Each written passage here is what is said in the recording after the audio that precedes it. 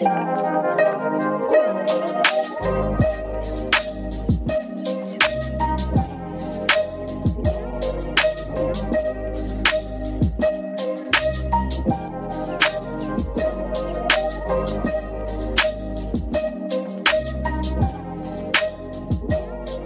everyone, and welcome to Let's Talk Sis, a podcast series brought to you by Forward UK's Young Women's Advisory Council. Forward, the Foundation for Women's Health Research and Development, is the leading African women-led organisation working to end violence against women and girls through extensive partnerships with organisations across the UK, Europe and Africa. Forward UK is known for its work to realise the goal of ending the practice of FGM in one generation, child marriage and all issues related to VAUG. In 1985, Forward UK's campaign criminalised the practice of FGM in the UK through the Prohibition of Female Circumcision Act. Forward UK strongly believes in taking action together, building strong networks and partnerships in the UK, Europe and in Africa with diaspora women's organisations. We are the YWAC, and the YWAC was set up to integrate the voices of young Black, Asian, minority ethnic women, to improve engagement with young women on local and international VAUG issues, to encourage campaigning and advocacy against VAUG issues, and to enable young women to speak out about VAUG-related issues with their friends, family, and wider society. So we're going to introduce ourselves. This week, it's Anisha and Bimpe speaking to you. My name's Anisha. I joined the YWAC 3 years ago. I'd just been an intern and a fellow with Forward on their Tours Asia Fellowship, and I decided that I wanted to continue working with Forward. I really loved what they did and had met really amazing other young women. So I continued, and a personal highlight for me would probably be some of the events we've held on a range of different things, from money management to networking to talking about sexual and reproductive health, and the amazing people that turn up at these events and just building our networks. So hi guys, my name is Bimpe. Similar to Anisha, I started with Forward 3 years ago, so in 2017.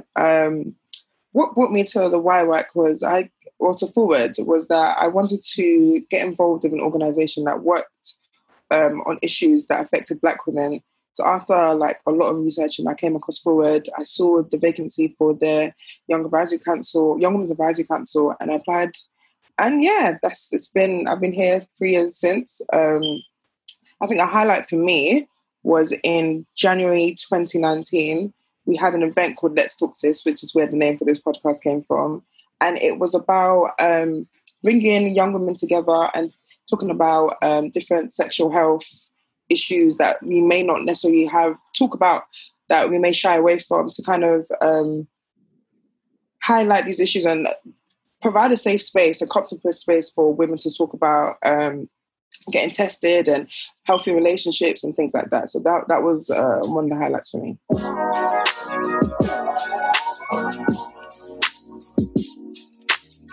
And we have a couple of special guests with us today. We have Nana and Adjoa from Forward. So we just brought them here to talk about their experience that they've had with Forward UK for the past 3 or so decades. So would you guys like to introduce yourselves? My name is Nana Oyote, and I'm the Executive Director for Forward. I have been with Forward for the last, 20 odd years, and with the last 12, I have been the Executive Director. Prior to that, I was on the Board of Trustees. I did quite a lot of work in my voluntary capacity, supporting a number of project proposal development, policy-related issues, but also governance matters within Forward. And I actually got stuck when I came in, and I've been stuck since, because I just love Forward. Hi, my name is Adjoa Kwasi, and I joined Forward almost from the beginning.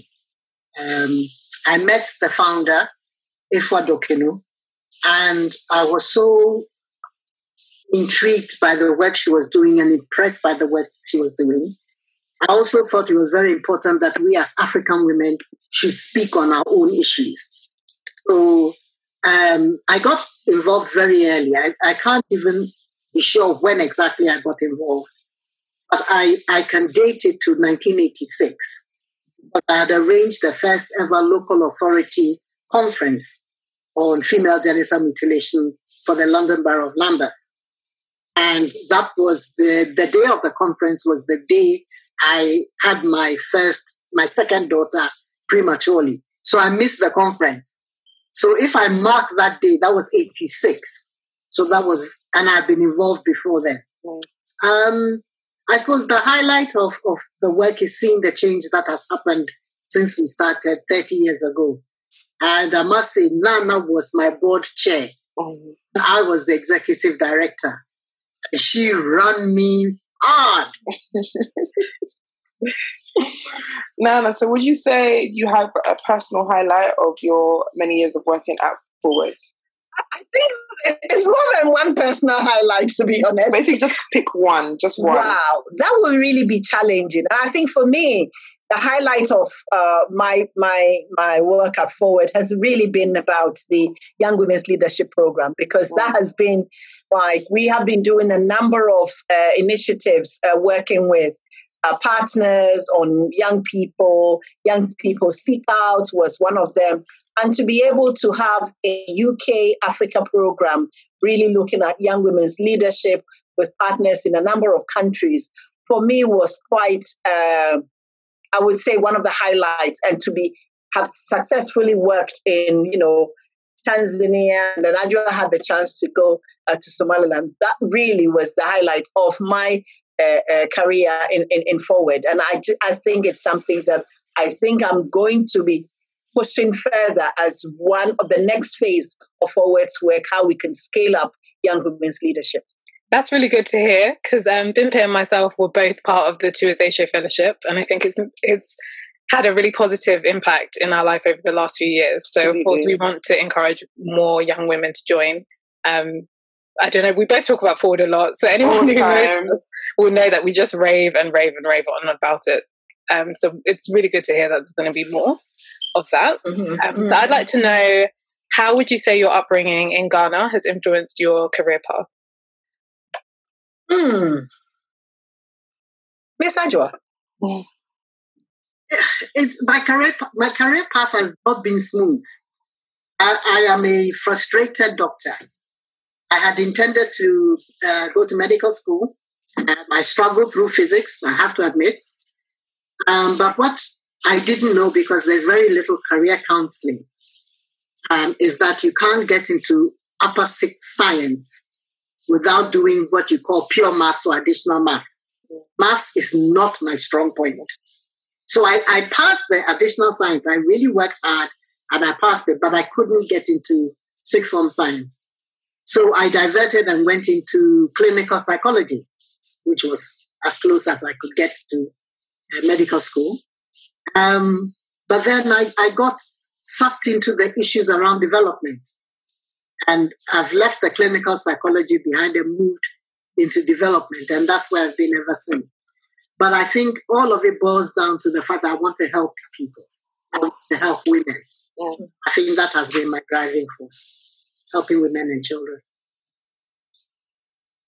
Yeah, it's quite interesting. I came from a different perspective, in the sense that having been brought up in a home where I lived with stepmothers, I never really grew up with my mom.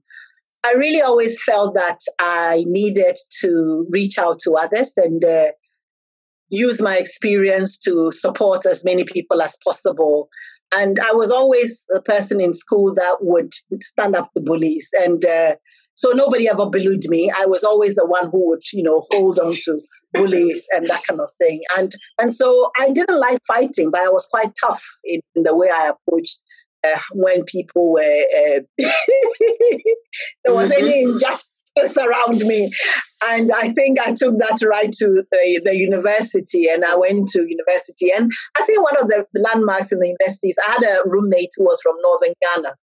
And those were the days when we were at university. We had this aluta, and we were, against the government at the time. We used to really go into the streets and demonstrate and things against the ruling government at the time. It was the Kutua Champo and all those kinds of things. So it was really exciting times. But they closed the university.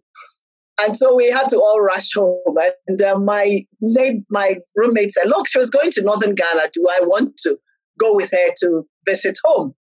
So that was my first trip to Northern Ghana. And I just fell in love with Northern Ghana because I came from the South.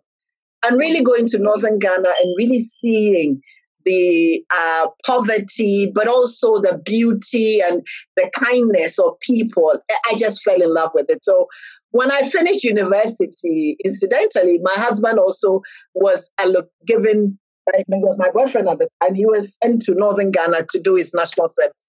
And at the time, he had to do national service as a student. So I again went to Northern Ghana with him. And whilst I was there, I was told that there was a job coming up in Northern Ghana for a project officer and whether I was interested. I readily applied for it. And I went into that job. And that was my beginning of development. And I did quite a lot of work at the time, women in development, training male extension workers and female extension workers. I remember everybody used to say that, look at this small girl working with. And of course, I was very tiny, not that I've got to put on a bit of flesh. I was really tiny.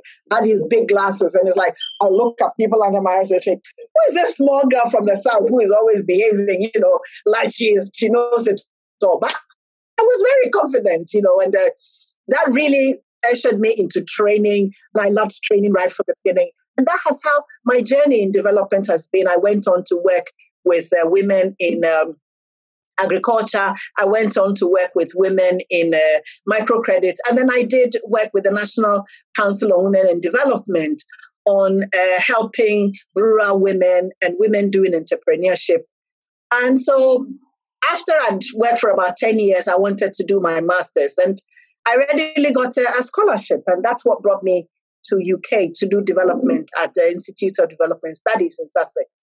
And that, again, really drew me into other paradigms of development and issues around sexual and reproductive health matters. And that really was my turning point. I said, wow, I should have known more about this whilst I was growing. So those were the things that really ushered me into development. And here I am now in Forward, having worked with International Planned Parenthood, with the Commonwealth Secretariat. I really gained quite a number of skills there that enabled me to see the beauty of working not only with diaspora here, but also internationally and working with countries of origin in Africa. So that's been my passion ever since I've been a child. That's amazing. That's amazing.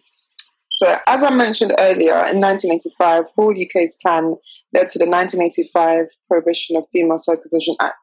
So in addition to that, Forward has done a lot of work and trained professionals in the Mayor of London Office for Policing and Crime, the NSPCC, the Refugee Council, on best practices on how to navigate vulg issues and safeguard women and girls. So my question is for the both of you, what are some of the key ways you engage with professionals from non-FGM practicing communities? So for Forward, what we always do is put it in the context of human rights. Try to demystify it and try to make it less threatening. So you put it in the context of a range of human rights abuses. You put it into the context of something that is a social norm in communities that practice it. I try to disengage the issues of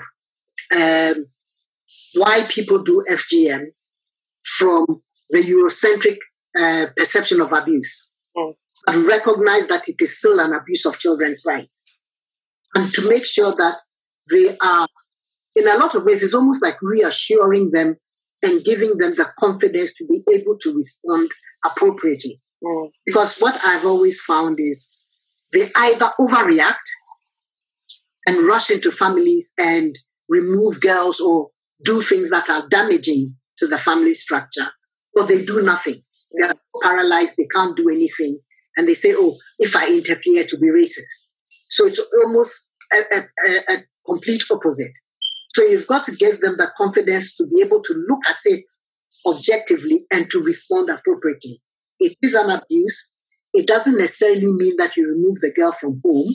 If everything else ensures her safety, and you then work with the family. Because the reality of it is no practicing community wants to hurt their children. They aren't doing it because they hate their daughters. They're doing it because it's a social norm and they think they must conform. Mm-hmm. So you've got to put it in that context, and you've got to take it step by step and give them that paradigm within which they can operate so that they're able to work and provide a good service. It's interesting when you actually said something about, parents also, they don't hate their children. Sometimes you do training and you tell them, or you go for conferences and you say that, African women do this to their children because they love them. They said, no, it's not love. That can't be love, Yeah. And you actually ask the different perceptions of love in a context where people have no clue about the context where FGM takes place. And the fact that communities do it because it's not only a social norm, but it's also to enable the girl to get married. Mm-hmm. So all those institutions that require girls having to sort of be controlled, etc., it's something that people don't understand. Yeah. I also find it very interesting in terms of where we are coming from and the fact that FGM is almost always seen as the othering of abuse. Mm-hmm. So you see terms like it's a harmful traditional practice. It's it's barbaric. And you ask yourself, how barbaric is domestic violence? Mm-hmm. Yeah. And at the end of the day, domestic violence, women are dying every day. Adult men are beating their wives to death. Yes, it's done by both men and whether it's black or white or blue, they are all doing it. But the fact that FGM almost always is just seen as a different form of abuse, it really is very sad. But again, we are talking in the situation of Black Lives Matter, and you're seeing very much anything black is actually seen as different. And that othering is something that we really need to break that cycle. And so some of the things that we've done, yes, I just mentioned training, but also provision of advice. You'd be surprised at the type of advice that you have to give.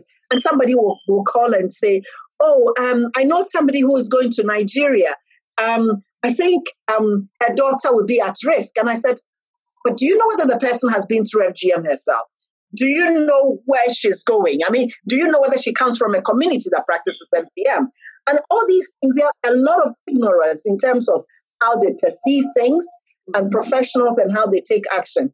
But I think one of the things that has also been very helpful for us in terms of how we engage is the issue of using evidence and research. We have repeatedly talked about the need for research. But the first research we did on prevalence is what really sparked a lot of similar research in Europe. So again, that for us was like, we need evidence.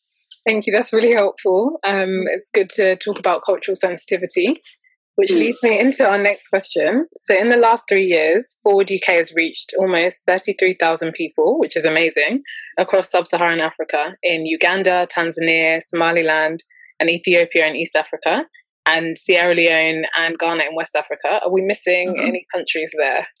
I think in the 3 years, these are the only countries. And Ethiopia. So a couple more East African countries. So my question is, what are some of the major shifts in the past 3 decades that you've seen since the founding of Forward? And what do you think the future of Forward UK looks like? Wow. I think for me, one of the things that has really been strategic about Forward is that we've always been pioneers in this field. And it's interesting, just today, I was working on the interns and volunteers handbook. And I just said, there is a missing link in terms of the Forward's history. And I went back to the Forward's history and looking at how IFWA started this, because she had come across a woman who was delivering, who was not being given adequate care. And that sparked her interest in really doing more research in this area, which then sparked off the whole work around FGM and FGM being put on the agenda in terms of the Geneva Human Rights Agenda, putting FGM on the agenda, sparked off the establishment of the Inter-Africa Committee on Harmful Practices, but also on Forward. So these were really landmarks that Forward really initiated. Then coming back in terms of other areas that Forward has been instrumental in, has been the policy development in the policy area. We were instrumental, and I think UK was one of the first countries in Europe, was it after Sweden, to have introduced legislation which Forward led on in terms of FGM. So again, we knew that legislation was quite critical for tackling this human rights violation because, yes, it's been admitted to be a grave human rights violation. And it was essential that governments would put in measures to protect and respect their law, their sort of, I would say, their duties in terms of how they should respond to it. Maybe I'll leave Ajua to also take us through some of the gains that she has seen in the last 3 decades. I think one of the big changes is that when we started, nobody knew what it was. Nobody knew what FGM was. Nobody even knew what female genital mutilation was. But now, I don't think there's anybody who doesn't know what it is. My standard is if you can get into a taxi and the taxi driver knows what you're talking about, then you've actually broken through. When we first started, if you got into a taxi and you were going to BBC, for an interview, and they said, "Why are you going to the BBC?" I said, "I'm going to talk about female genital mutilation." The response is, "What's that then?" There's nowhere you go where you mention FGM where people don't know. So that's a good move. And I also think, as Nana said, it's now on the agenda that Forward has been leading in working with young people in schools so that children themselves have the language, have the understanding to be able to disclose when they are at risk, which is very important because not their responsibility, but if they disclose, then we can protect. But if they don't disclose because they don't even know what it is or they don't have the words for it, then it becomes difficult. So in this space, in this kind of look at it this way, FGM is like child sexual abuse. If the child doesn't have the words, then you can't protect. So there's that issue. I think the other big development, maybe for me personally, was the last elections in Somaliland, where each of the presidential candidates took a position against FGM. I mean, this is a country where 98% of the women have gone through FGM, and it was a platform issue. They haven't done anything since they've come into power, but at least it was on the agenda. So it's that silence has been broken, and hopefully the change will come. So I think there are many positives, and we keep hoping that the positives will continue. So, for example, Nana mentioned the Tuwezeshe Young Women's leadership module that we are implementing, the program. We've now got over 100 young women in the countries that we train. So we've got a cohort of young women leaders who are going to be able to articulate and bring the changes as young women like Anisha and Bimpe and the cohorts go out there and get themselves into those spaces of power. Then again, the issue becomes more disclosed and we can get the changes we want to see. So there's been a lot. We've got men speaking out against FGM now. Our project is Speak Out. So we're getting there. I think we're not there yet, but I think we're getting there. But I think one of the good things for us that has been really amazing has been the work we've done at the European level. We have been instrumental in the setup of the End FGM European network. And I would say we were co-founders, having been part of the End FGM campaign, which led a 5-year campaign to really put FGM on the European policy agenda. And after the 5-year campaign, some of us felt that there was a need to consolidate and have a European-wide network that brings together European organizations working towards ending FGM. 5 years down the line now, we do have a vibrant organization. We, as Forward, have been instrumental in leading. I was president for about 4 years, and now we also have talks. My other colleague, who's a president of the network. And this network has been an instrumental network and is now drawing global networks together. The network in the US was shaped around the work that was done around that. The network also in Canada was very much based on the establishment of. So there's been ripple effects in terms of the different networks that have actually come out of this one network in the European network on ending FGM. So it's really exciting. I mean, very often you see Forward's hands in so many things. And I think even both Anisha and Bimpe, you were at the recent event that you did, Positive Vibes. Oh, yeah. And I came across Kadra and we were talking, and Kadra said, "Oh, Nana, it was Forward that sparked my interest in research."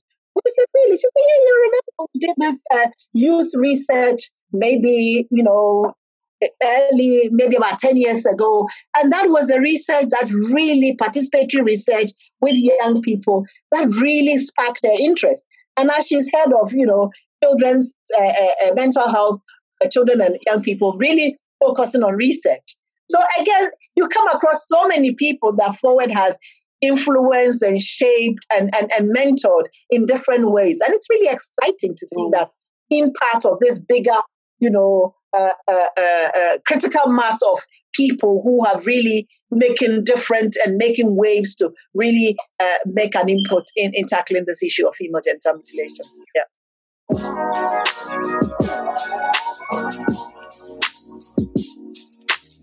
I think you're right about the point about the taxi driver test and how now most people do know what you're talking about when you're talking about FGM. Compared to even, I would say, like 5 years ago, when I know both Bimpe and I have been studying and have been speaking about FGM for quite a while. A lot of people either weren't sure or maybe had heard about it in passing, but now they seem to even have their own opinion, or they've read up or seen a documentary or something. So that's, it's good to hear. And it's good that there's a lot of progress across the world. So Adjoa, you mentioned in Somaliland that it was mentioned in campaigns. So how do you both feel about the progress that we've seen in Sudan in recent months? Well, I mean, interestingly, Sudan has had a law since 1849 or something. Oh, 1939. Is it 39? Oh, 18 is too far. 1939. Is it 1939? I was thinking, hold on. So long ago. So it's good they've got legislation. It's good that they are going to put something on the statute books. Then it becomes the implementation and the rolling out to the communities to understand what this law means. For example, when Ghana had their law, because FGM is practiced in the north of the country and not the south, the capital and parliament is in the south. Now that they pass a law in Accra doesn't mean that the woman knows anything about it. Because the practice in Sisala, it means nothing to her. Once she doesn't read, they don't have newspaper. She doesn't have access to radio. And somebody talks to her and makes her understand the law, and then also makes her understand why she should abandon that cultural practice. Nothing will change. So I'm glad they've done it. Now let's hold them to account. It is surprising that Sudan has taken so long, considering they are supposed to be among the most educated with Al-Fayed University. They've got this large number of educated Sudanese women. So why is it taking so long? But there's also been a very well-funded DFID, UNICEF, UN joint program in Sudan for so many years. And now the Salima initiative, which is being rolled out by the Africa Union, is really based on the initiative that was started in Sudan. So maybe there is a move now because of that whole project. And it's sometimes a long time for these things to get off the ground, but that's what's really happening now. Yeah. But it has to be sustained. You see, this is the challenge. I want to talk a little bit about what we do as Forward in terms of the sustaining organizations, because a lot of the work we do in Africa is really about partnership. And it's interesting, even in Sudan, we worked there for so many years with the Inter-Africa Committee in Sudan. But a lot of yes. And we see as well. Yeah. Strategic Initiative for the Horn of Africa. Africa, yeah. And one of the things that we do through our work around partnership building. We have a model we call the FAST model. And really, it's about, fundraising to support initiatives, because a lot of local organizations do not necessarily have the capacity to fundraise effectively or access even in-country funding. So we do a lot of fundraising and also accompaniment. And we accompany our partners in so many diverse ways: monitoring, mentoring, supporting, holding hands. You'll be amazed at how daily emails will be going backwards and forwards on a range of things to really enable them to have the skills, but also to have the information to make decisions. And then there is the support, which is the technical support that is ongoing, sustainable technical support. And that sustainable technical support is really about developing tools for them, building capacity of their staff, but also linking them in country to other, sometimes funders or to other partnerships to strengthen their partnership working. And I think this is a model that very often people don't see, but you put a lot of effort into this building the partnership capacity to be able to make things work.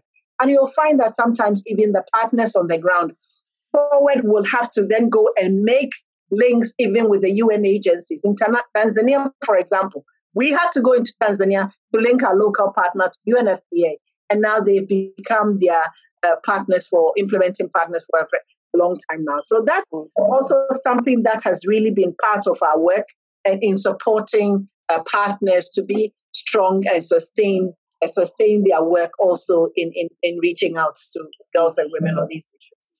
So I just wanted to know, as Ghanaian women, how do you and other women from the wider African diaspora find navigating the international development sector?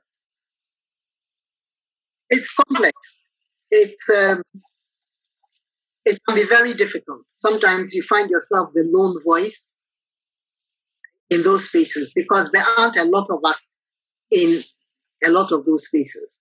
You may find that even though you are a Black woman, an African woman, a woman of color in a development organization which purports to speak for or on behalf of other disadvantaged Black, minority, ethnic communities, you may find that you yourself are suffering harassment and oppression. You are being silenced. You are being sidelined. You are not being given the opportunities to rise.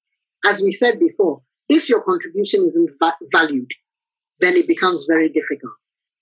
And as we can see from Nana mentioned earlier, the Black Lives Matter discourse, what is happening and people speaking out about the issues that they are facing, then you know that this is an issue that stems through development.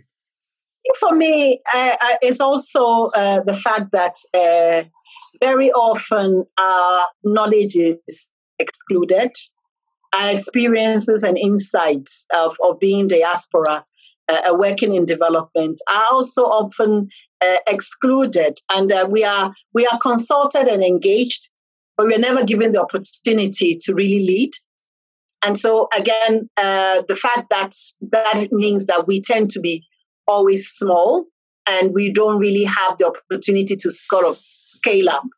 But we see our hands in so many things. And I think that's also the resilience that we have as organizations to be able to always even contribute when we are even excluded. And I recall to also create spaces that we can influence and shape. So at the moment, I am on the board of the Gender and Development Network, which is a network of development organizations working on gender equality issues, influencing and shaping agenda for DFID. So this is a structure that enables us to have a kind of inroad into how we can engage. The other issue is the work we do through the Africa Diaspora Women's Network, which is a newly established network, which aims to also help diaspora organizations, particularly diaspora women's organizations, to have a voice, to have a platform, and to be able to strengthen our policy engagement. And finally, at the European level, Forward is a member of the African Diaspora Network, again, which is ADEPT. And as part of the work of ADEPT, which is, development agencies in Europe working on development, we are able to also shape the agenda on migration and development, bringing our expertise and also informing and shaping development policy. And that's something that we feel we can continue and we should continue to do. Recently, we had written a letter to DFID around the COVID, telling them our experiences from our partners on the issue of girls and the nature of discrimination and abuse, but also the impact of COVID on girls and young women in Africa. And this is some insight that we got because we had partners who were working on the ground. So in a way, we tried to shape, despite us being excluded in many ways from the bigger development conversations. But I mean, that's what the whole development engagement, this whole Black Lives Matter is also throwing more light into the need to really unpick. There is this new campaign, Charity So White, really looking at the fact that, hang on, why is charities doing development also white? Yes. What is the issue that's excluding Black people? And what have been Black people's experiences in working in these organizations? There is a young women-led organization called Diasporic Development, and their push is very much about how do we develop a platform for African and Caribbean professionals to be able to also have a voice and have an experience and really be able to know how to network better, because when your network is basically your net worth. So how do you get networks that would enable you to have a foot into a development organization? So yeah, there are different things happening. It's about how do we strengthen our collective voices to really make to really amplify our situation and our position.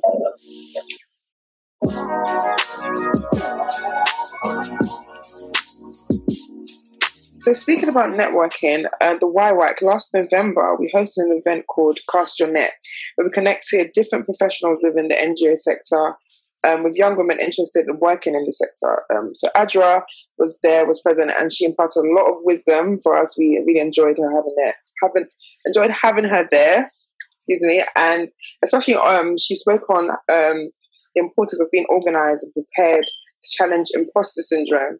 So can we just get both of you, what are your kind of key tips on challenging imposter syndrome? And also for any young women that are listening to this, what would you say is the best way to get your foot in to the international development sector? So those two questions.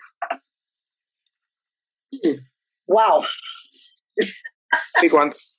I know, it's really, really big. We know you have the answers, though. We know.